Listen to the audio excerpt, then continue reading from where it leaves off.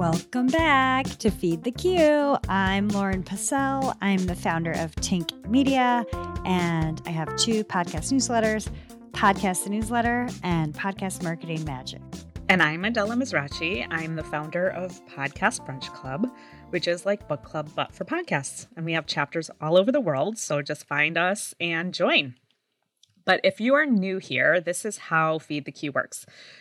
We are basically a podcast discovery podcast. We just find the best shows and we drop an episode of those shows into this queue. So you can just come here, find the best of the best, and then go and subscribe to all of these shows. And today we are featuring an episode from a podcast called This Is Good For You. The episode is called Honky Tonking is Good For You. And here's a little bit about the show, just to give you a frame of reference. Nicole Perkins celebrates the things that people love, like board games, watching pro wrestling, sneakers, doing needlepoint, and she just encourages us to find our own fun obsession. She does not want us to feel bad spending time doing these things. She just wants us to embrace them. So this is just stuff you do for the pure love of doing stuff. It's stuff that doesn't necessarily make you money. It's not necessarily something you do for someone else, but it's just celebrating guilty pleasures and proving that there isn't such a thing. Okay. And also, we have to just stop right now. I mean, I still want this on the podcast, but they can't see right now. So I have to tell them, you look really pretty and your eyes look really pretty today. I just wish they could see your eyes. I don't know. That's so funny. Do you do something different? What? No, I just have this giant blue light, like I think reflecting back at you from the microphone that I think you might think those are my eyes or something. Like it might like line up like that. I think you have pretty eyelashes and the listeners might not know that. So I just wanted them to know. But anyway, back to Nicole. Nicole is a poet. She has a book called Sometimes I Trip on How Happy We Could Be that I highly recommend. But her voice is just like juicy and warm. And, you know, this show inspires me to find a passion project of my own. I feel like my passion project was podcasts and then it became my job. So I have to find something else. But the interviews are so comfortable and I love all of them. But so she's from Nashville, but she had never gone honky tonking. And in this interview, first of all, you'll learn what that is if you don't already know. But she talks to someone named Donkey Dover Jr. about the gay honky tonk scene, which is more inviting and exciting than I ever could have imagined. It's a real community. And Nicole kind of was always hesitant to explore, but Donkey Dover Jr.'s enthusiasm for it is contagious. So wait, Adela, I have two questions for you. First of all, we met in Nashville. Yeah. I'll never forget the moment I met you. I will never, ever forget it at Podcast Movement. But have you ever been honky tonking? I have been, actually. I've gone, I mean, it's country line dancing, right? So like I've been country line dancing, but I haven't done all of the dances that he was talking about, like the two-step. It wasn't like partner dancing. It was more like country line dancing. So I kind of am not clear. Are those two the same thing? I think he would say it counts because I think it's more in what with the intention, right? Yeah. I don't know. I think he kind of just wants you to go have fun, whatever you're doing. Uh-huh. So I think that counts. I have been, I mean, not that this is at all the same, but salsa dancing, like a lot of the things that he was talking about reminds me of salsa dancing. Like I used to go salsa dancing all the time. And it was like, you know, you go to a club and the first hour is for beginners and they teach you some of the basic moves. And there's a very, very clear etiquette during the sort of dance part where somebody invites you to dance, you dance with them for one song and then they let you go. And then you know, and that's it. It's just, it was so much fun. And I loved the sort of the etiquette around it. So it wasn't like, yeah, it was just fun. I would highly recommend. Yeah, just dancing. Dance at home. Dance by yourself. Any kind of dance. Yeah, dance we don't dance enough. It's totally true. But my other question for you, do you have like a guilty pleasure? That word is so crappy, but like, do you have ones or something that someone might consider a guilty pleasure? I mean, honestly, the guilty pleasure that I have is just like doing nothing. That's the best. Yeah, like it does, but it does make me feel guilty. Like if I'm not productive for a day, I'm just like, what am I doing with my life? You know? But I love this podcast because she would be like, that's fine. Like, that's what you should be doing because that's clearly what you need. Exactly. Yeah. So. Exactly. Well, great. I love it. And quick thanks to Clever FM for sponsoring this season of Feed the Q. Clever is a podcast app designed for the super listener.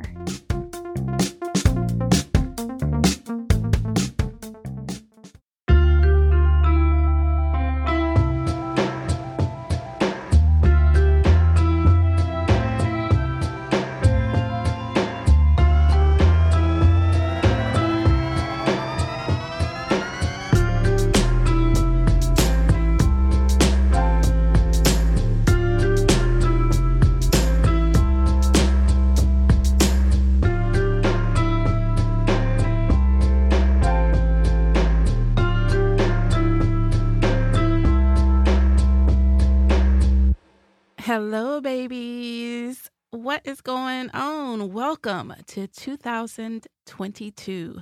I've got new planners, new journals. I've been putting all this stuff in my phone as well, everything I can do, because I'm sure that's all going to make me the most organized person in the world, because they've never failed before. I finally got someone to put together my exercise bike. I am ready for Hozier to put out a new album.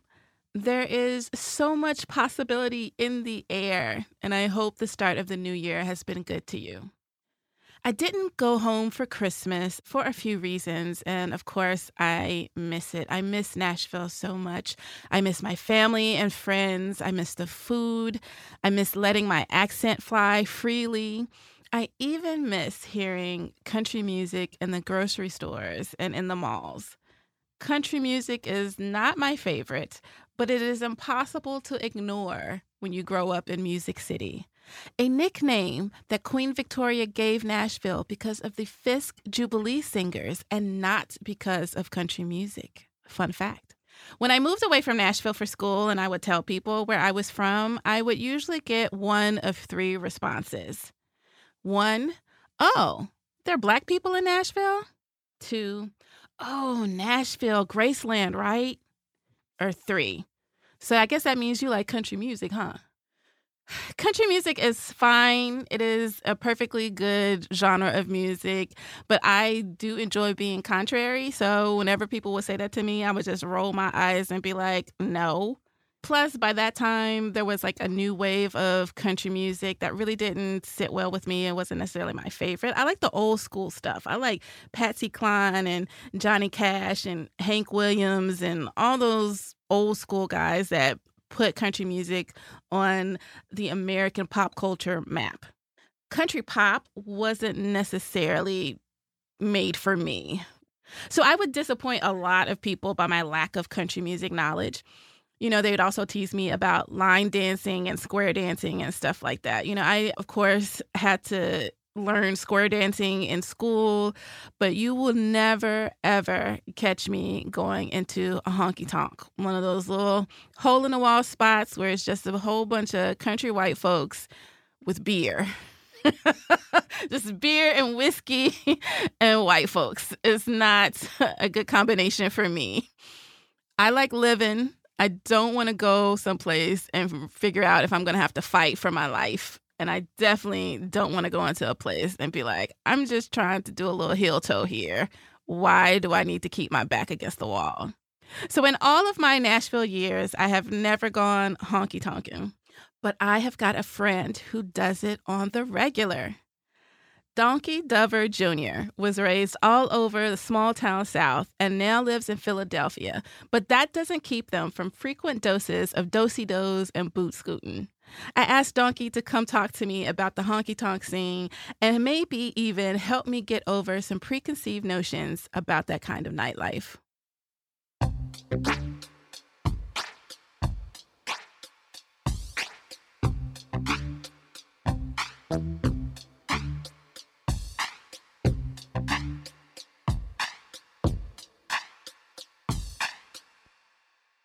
I am Donkey Dover Jr. I'm the oldest of 10 children. I'm a 6th-generation Carolinian, currently residing in Philadelphia, Pennsylvania. What we're going to talk about today is honky tonkin'. My favorite thing to do. There's no way to say that without all of my accent coming out because it is a very country thing. What is honky tonkin'? So as I understand it, a honky tonk requires three things. It requires working class people, alcohol, and country music. Okay. So honky tonk might be my uncle's shed after New Year or Christmas Eve at grandma's. Honky tonk for me in Philly is the top floor of a gay bar that just happens to have country music dancing and has since the 90s every Friday night. When I'm home, my local honky tonk, one of them is called the Thirsty Beaver Saloon. It's in the middle of a rapidly gentrifying neighborhood in Charlotte and refused to move. So it's this tiny little honky tonk surrounded on three sides by, $300,000 condos. That's something. We're going to come back to that. How did you find a country music night for honky tonkin' in Philadelphia? So initially I found it in 2004 when I first moved to Philly. I lived with a woman who wanted to go and two-step one night. And the honky tonk in Philly, it's called Giddy Up Philly. It is an LGBTQ plus honky tonk experience. And it's been happening since the 90s. Every Friday night, since, as far as I know, at least 1993. And she took me over to do some dancing. It's funny because I remember very much the first time going. I don't remember taking to it very quickly. And I also remember losing my keys. Okay, so you were new to honky tonkin' once you got to Philly? Like, break that down for me. Actually, not at all. I grew up in the small town South. I lived in rural Northwest Georgia in 1993 when Alan Jackson had the number one hit, Chattahoochee. We were, doing the achy breaky in gym class. We were boot scooting boogie in gym class. So I was familiar with country line dancing from that point in my life. And before moving to Philadelphia, I lived in DC. And there's a storied honky tonk there that's no longer called Remington's. And it was a bar in Capitol Hill that had country dancing in the downstairs and karaoke at the upstairs. And I spent most of my time karaokeing, and in the 3 years that I lived there, never made it downstairs to dance. And so once I finally fell into learning to dance and enjoying the dance here in Philly, I kick myself all the time for having had this beautiful, wonderful place to dance downstairs from where I was karaokeing and never setting foot on the dance floor. I think a lot of people know about square dancing because most of us had to do some sort of PE segment where we learned about square dancing. And then when we got to be adults, we realized that square dancing was a part of our curriculum because of some racist propaganda where they were trying to combat jazz and the influence of jazz on the American public. And so I think it was Ford wanted to put square dancing in order to get people to be full of white pride, basically. Ooh, they did learn that one in Georgia. Yeah. Oddly enough.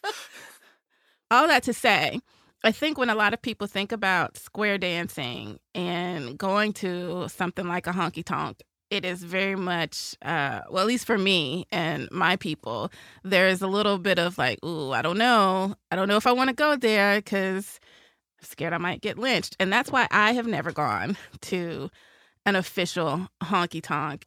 So is that something that you have seen change over the years, or is it more diverse because you're going to a honky tonk that's already geared towards queer people?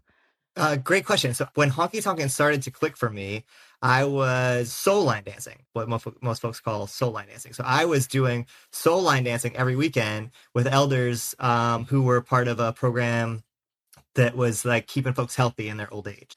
And I love old folks. They're my favorite. So I had been soul line dancing every Wednesday. And what I loved about that soul line dancing space is that if you, and I'm sure you have, watching old folks dance, they're not worried about hitting every step. They're not worried about who's watching. They're there to have a good time. And so it made a space for me that I felt more comfortable trying the steps and attempting. And then that translated for me to the actual, when I got to the honky tonk, and I was like, oh, I can do these steps because I've been doing these steps for these other songs. And so I sort of came into honky tonking with the influence of Black elders onto my country line dancing. But to your question, my space where I dance every Friday in Philadelphia is one of my favorite places because it's so inclusive. There's old folks, there's young folks, there's Black folks and white folks. Everybody's dancing. In the South, I'm a queer person in the South. One of the reasons that I took so heavily to country line dancing and to two-stepping is because there's rules. And so for so much of my life, I was trying to not get outed. So I wasn't going near a dance floor because that was going to be my tell. The minute you saw me move to music that I loved, you would know that, a little light in the loafers is what, my uncle or aunt would say. So coming to a dance where there was rules gave me a space where I could be like, oh, well, there's rules. All I got to do is the rules and no one's going to know what's going on. And so I still feel that when I go down to honky tonks in the South that are predominantly straight spaces, predominantly white spaces. There's one honky tonk in particular near my mama's house called the Blind Horse Saloon in Greenville, South Carolina. And I always feel like I'm on the edge of a hate crime when I go in there. I'm like, let me just hang around the edges. I'll get in on the songs I know. And at the same time, that is the most integrated racially dance floor that I've ever danced on. Oh. And so it's an interesting dichotomy because it's growing up in the South and even in Philadelphia, I think that there are country black folks and there are country black folks that are like in Wranglers and cowboy hat. Every town's got that group of people or that black man or black woman who's been socialized on country radio in this, white culture that, in itself isn't really based in white culture. But this particular bar, the Blind Horse, I would feel completely comfortable taking you there. I would hope that you would feel comfortable there. And knowing your penchant for like French fry shaped men, I think that you might actually like looking at the clientele there. It's a lot of like, tall, lanky, real tight jeans and cowboy hat kind of boys. But yeah, I'd say that I grew up in the, going to the Boys and Girls Club, also a very racially mixed space, right? And I think there are spaces in the South where, especially when it's places for poor folks in the South, where it's like, well, we're all here. Like, we're not going to fuck this place up for each of us because it's what we've got. And I feel like that's the feeling that I get in the Blind Horse in particular across racial lines. I don't know about, I would never take a man across the dance floor there, but I would take you for a spin there. But thank you. I want to go one day. You mentioned something that makes me think of how country is not just a Southern thing. You can be country all over the world. Like you can be country in Montana, which is not in the South, right? You can be country in Philadelphia because it's just a matter of like a lifestyle. You talked about working class people. So can you talk more about that kind of feel of working class people, maybe people who are in the more rural areas away from these big cities like Philadelphia, and what kind of relief does honky tonkin bring to these people? So I'm a person raised in the South, raised in the small town South. My neighborhood has more people now than any town I've ever lived in as a kid. And I long for the South in this way from here, that long distance longing. And then I get back home and I'm like, there's a lot of stuff I don't long for down here. And I think that I'm drawn to honky tonkin because it's the kind of thing that I do long for, right? It's working class people having a good time, shaking off a hard work day. In the long tradition of honky tonk, that's what these bars were. And I think that from what I read anyway, they were a lot more socially progressive than we might expect today. I was reading about honky tonks in West Texas when, the folks that were going out there to settle and push through and mine and stuff were predominantly men, but they still wanted a honky tonk. So what they would do is they would have one of the men put a bandana in his back pocket to signify that he was the follow of that dance. He was taking on the ladies' role for that dance. And I can't imagine doing that in a honky tonk today, right? I mean, I can in my personal honky tonk where I dance every Friday, but I wouldn't, if I slid up to the Blind Horse or to Coyote Joe's and tried to pull that, it would be a scene. So I think my understanding is that these spaces have been spaces for release, spaces for joy in the midst of really shitty times for a lot of people. The story I heard is that the term honky tonk comes from a brand of pianos in the 20s and 30s called tonks. And it's an onomatopoeia. They would say, oh, such and such is going to honk a tonk tonight. And that's how the term came. And actually one of the first big honky tonk pianists was a black woman from Trinidad. Oh, wow. I did not know that. I can believe it, though, because so much of country music, obviously we know that country music has its roots in different types of blues and rock and roll, and then it all just kind of goes out from there. So what kind of music? I know you listen to country music at these places, but do the songs always have dance directions in them? How do you know how to move to these songs? So it's funny. Like I said, I dance country at a gay bar. So the folks that are there aren't necessarily country music fans at all, but a lot of the songs are written for country songs. But then also there are songs where it's like, this song is written for a George Strait song, and we're going to dance it to Christina Aguilera because the beats per minutes match. And, folks are having their time on the dance floor. So there are dances that are choreographed for specific songs. And that's one thing that, they'll be like, oh, this is the one we do at the house party. And it's only going to work the house party. And this is the way that you dance this to house party. And then there are other dances where you might have a faster song, a slower song, and then like an off genre song. That all three, we're just at 160 beats per minute on this. As long as the timing is right, you can do this dance to any song.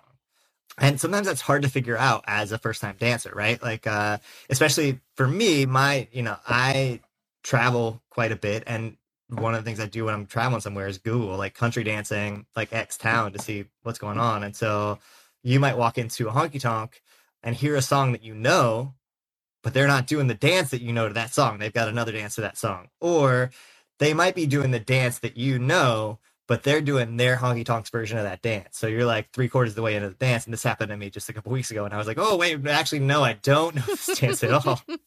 And then there are some songs that are just, there's one called the El Paso. When you learn it, it's a kind of a cute little sexy partner line dance. And so you are with your partner side to side for some dances, and then you turn out and you like do a little sexy grind on one another. And then you like finish the song. And it's got some really cute kicks, and it's really easy dance. And what I found is that in straight country bars, women who don't have partners will do this dance with themselves on the songs any song that it'll go to.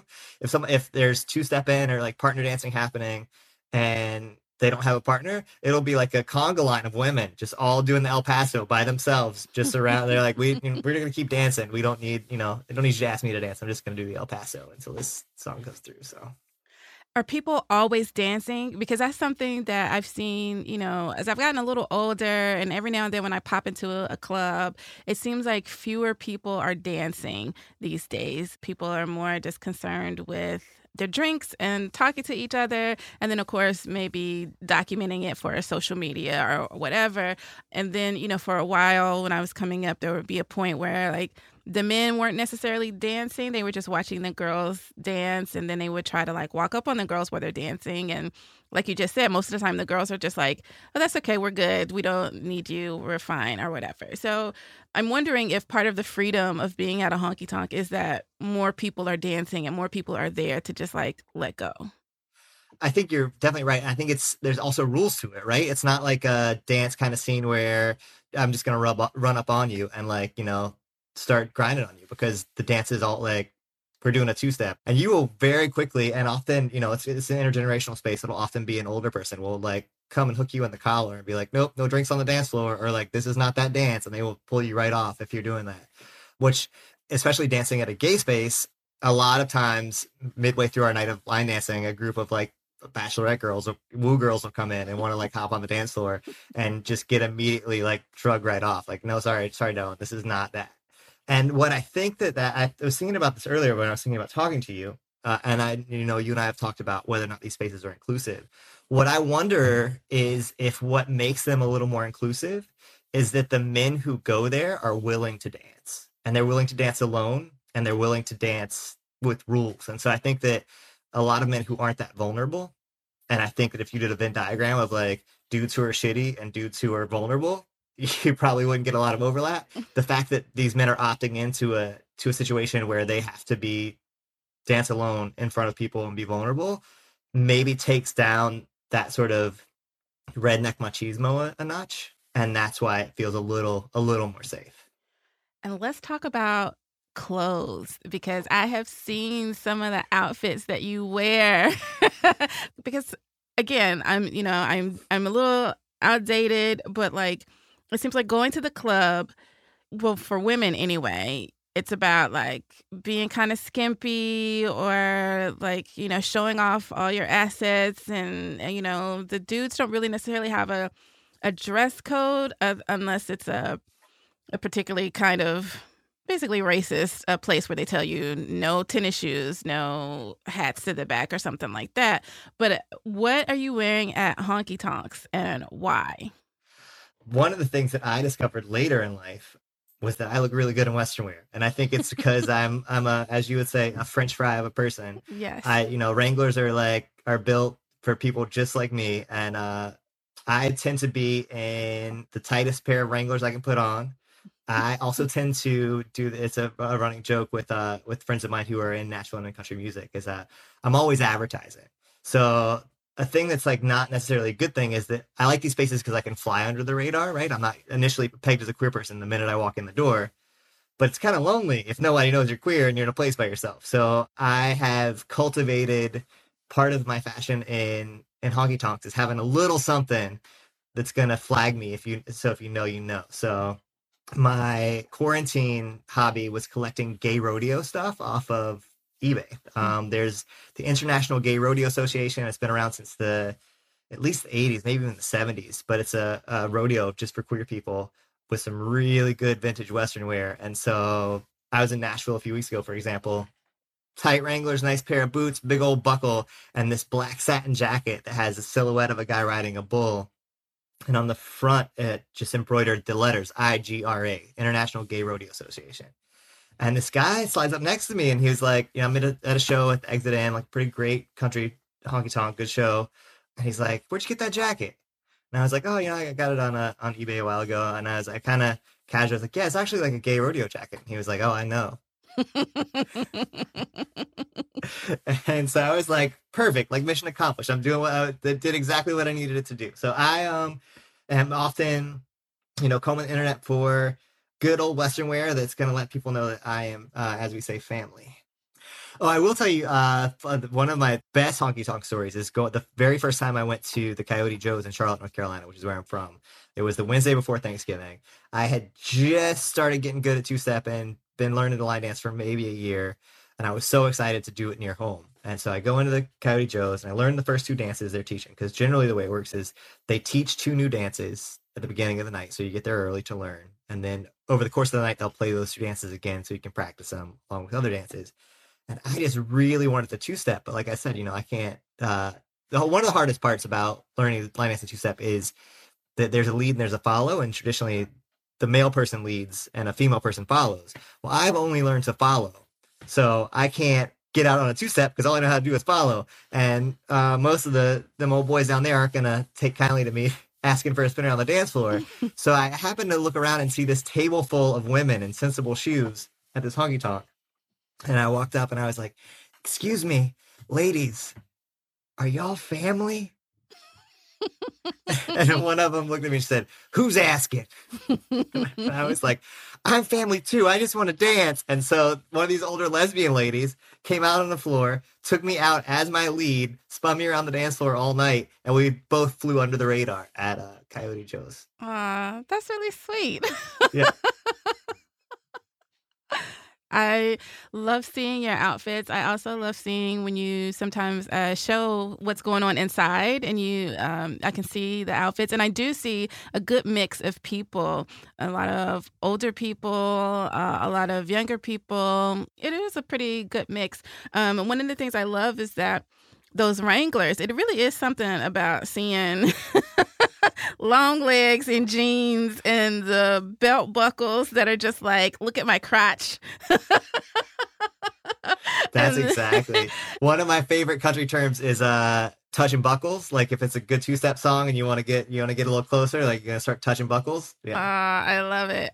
Is there a moment in the night where they slow down and then you get to touch buckles?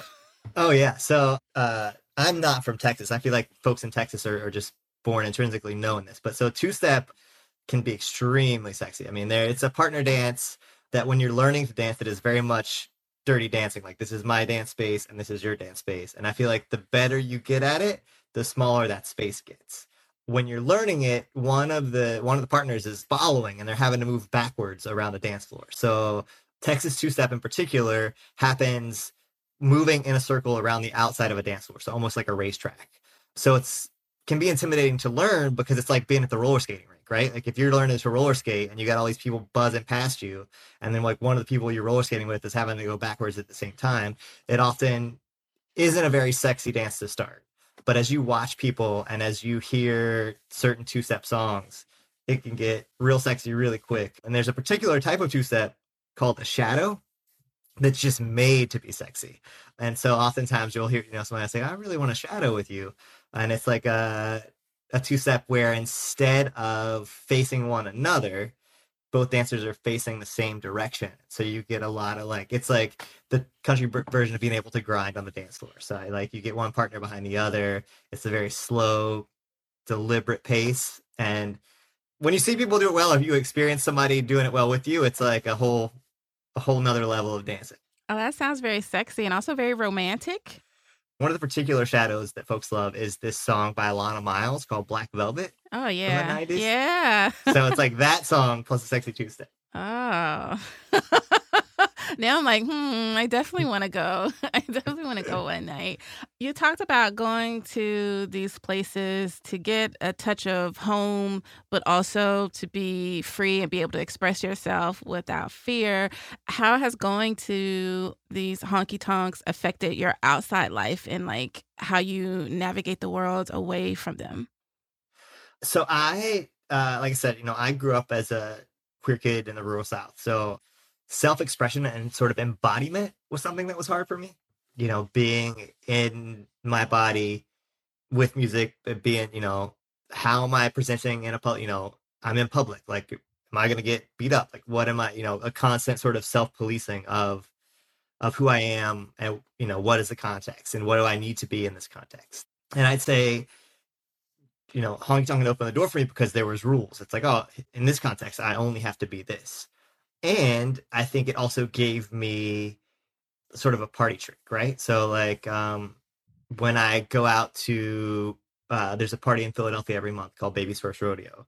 And when I was first introduced to it, it's like a pretty hipster party, pretty intimidating. Nobody's really trying to have a good time, but everybody's trying to be sane. And I'm like, now that I have these line dances just in my body, I'm like, well, I'm just trying to dance. So I, just walked right up to a stranger and I was like, listen, can you dance to this? Because if you can't, I can teach you. We're going to dance to this. And I think that coupling of an embodiment where it's like, oh, I know how to be in my body for this thing. And it's also it's challenging in this way that really feels good to me. So it's like, it's not like I'm cutting loose on the dance floor and I'm just going to close my eyes and dance like no one's watching. It's like I have to think about doing these steps at the same time I'm doing these steps and keep up with what's going on. And so I think it's a whole body experience for me in this way. And it's also a skill that I can kind of pull out as a party trick or as a, to attract a crush or to get attention if I'm on my Aries thing. Yeah, it sounds like a nice icebreaker too, to get people to be like, okay, well, Donkey's out on the floor. Let me get out there with them and turn this party up a notch. Are you also teaching line dancing? So that's happened completely organically. It happened because I went up to this person and was like, hey, I want to dance to this. Do you know how to dance? And they were like, no. And I was like, well, I can teach you. And the folks who throw this party, Baby's First Rodeo, were like, would you want to teach, you can teach whenever you want. Would you want to teach? And slowly but surely we sort of picked up steam. And we just had a party last month and the dance floor was packed. Everybody's having a great time. Philly has this Northeast thing where nobody wants you to know that they're having a good time. We'll just all be here and kind of mill about quietly while band's playing or whatever. And so I think there's also a bit of giving folks an excuse to socialize and to do so. And when you're doing the same thing as everybody else, it maybe feels a little less vulnerable than it does to just get out on the dance floor. So yeah.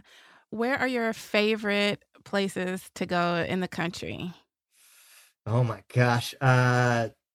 It would be in Dallas, Texas, the Roundup. It is a gay country western bar. It's heaven on earth. I can't even tell you. The one room has got a pool table, a full on, a pool hall honky tonk feel. One room is country karaoke with this nice little bar. And then the third room is the big dance floor full of people who know how to dance. And there's this bit, I don't know if you've ever danced a ballroom dance or social dance where you have to follow someone, but there's this freeing feeling of you get somebody who's good at leading. And really all you have to do is just kind of let yourself go and be spun around the dance floor. And there's nothing like it. And all of those boys down there know how to spin you around the dance floor.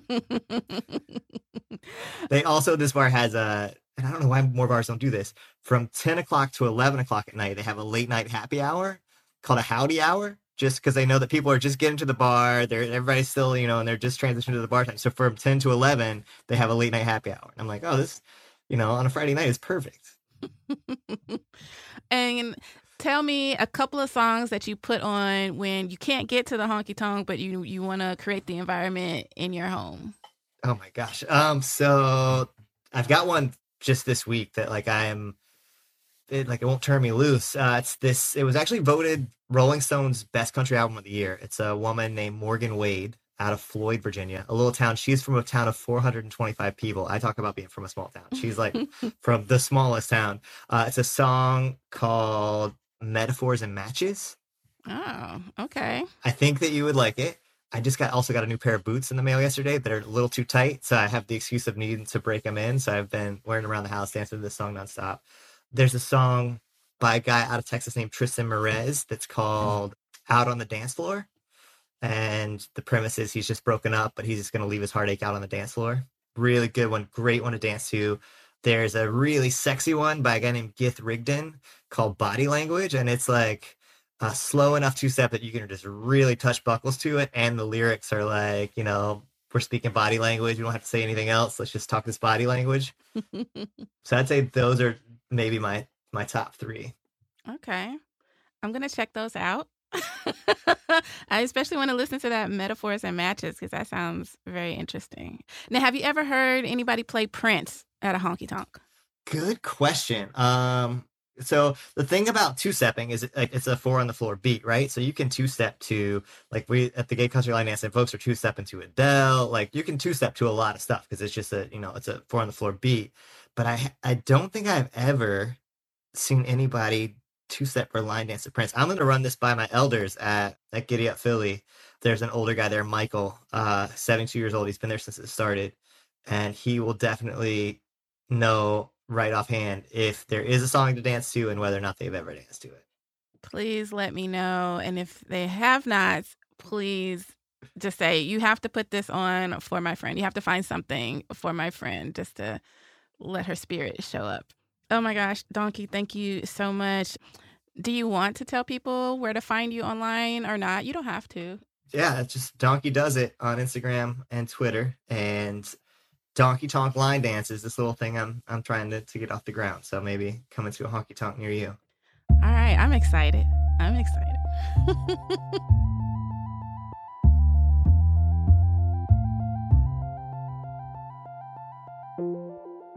Okay, folks, now it's time for our indulgence, something you can enjoy without shame or guilt. Because why? There is no such thing as a guilty pleasure. I want you all to stand firm in everything that you enjoy. Today, I'm going to talk about getting outside help. I broke down and got a cleaning service to come in to deep clean my apartment. I am a little superstitious, so before the new year started, I wanted to make sure that I had a clean place so that all the new year blessings could have a spot to land. The thing is, I have been trying to deep clean my apartment since all of 2021. I had so much clutter. I had depression clutter, writer's block clutter, lonely girl clutter. Like it was everywhere, and I was just overwhelmed. Every time I tried to get into the mood to clean everything up, I would clean one corner and just get so discouraged and upset with myself that I let my place get so, I don't know, it wasn't messy. It was just everything seemed to be in one spot and I just could not clear that one spot out. I also had a cat. I'm allergic to my cat, so I had dust everywhere. I couldn't breathe very well. I was snoring terribly at night. It was just a lot. If I had company, it got to a point where I could no longer throw everything into the closet to hide or shove it into my office and have the door closed a little bit so no one could see it. It was just a lot for me. And I just felt so bad about everything. I live by myself. I should be able to handle all of this, but I could not. And then I remembered something that a writer friend of mine said. She's a mother, and she said that she had to learn to be okay with asking for help and learning how to delegate. And I was like, oh, shit, maybe I could take on that advice myself. So I went to Twitter and I asked about cleaning service recommendations. And I got a lot of good recommendations, and I picked one that I went with this one organization that has a really good mission, and the full cleaning fee goes directly to the people cleaning your apartment. It is cash. There's no like hidden fees or anything like that. It's just straight up, this is the amount you pay for getting your apartment cleaned, and it goes directly to that person. It was great.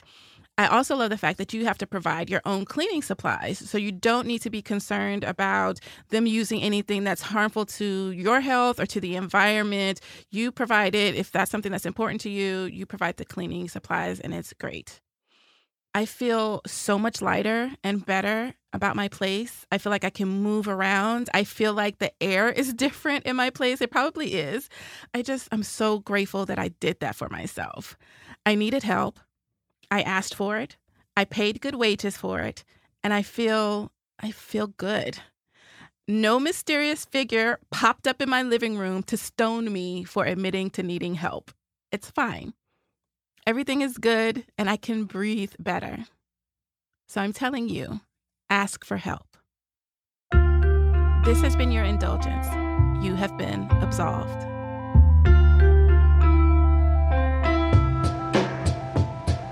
This is Good For You is hosted by me, Nicole Perkins, and produced by Multitude.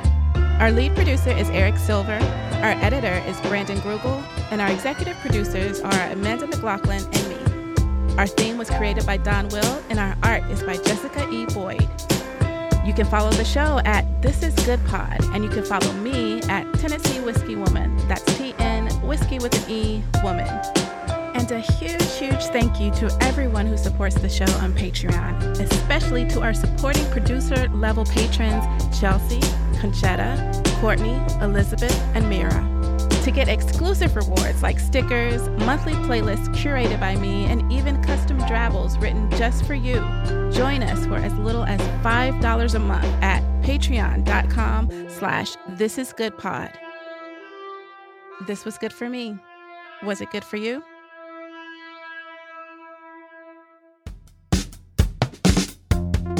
And we're back. So Adela, if they liked what they just heard, what else should they listen to? So I'm going to recommend another episode from this podcast. So if you enjoyed the podcast, go listen to episode 3, Plants Are Good For You. I loved it. The guest just literally made me laugh out loud. He was so funny and it was so relatable.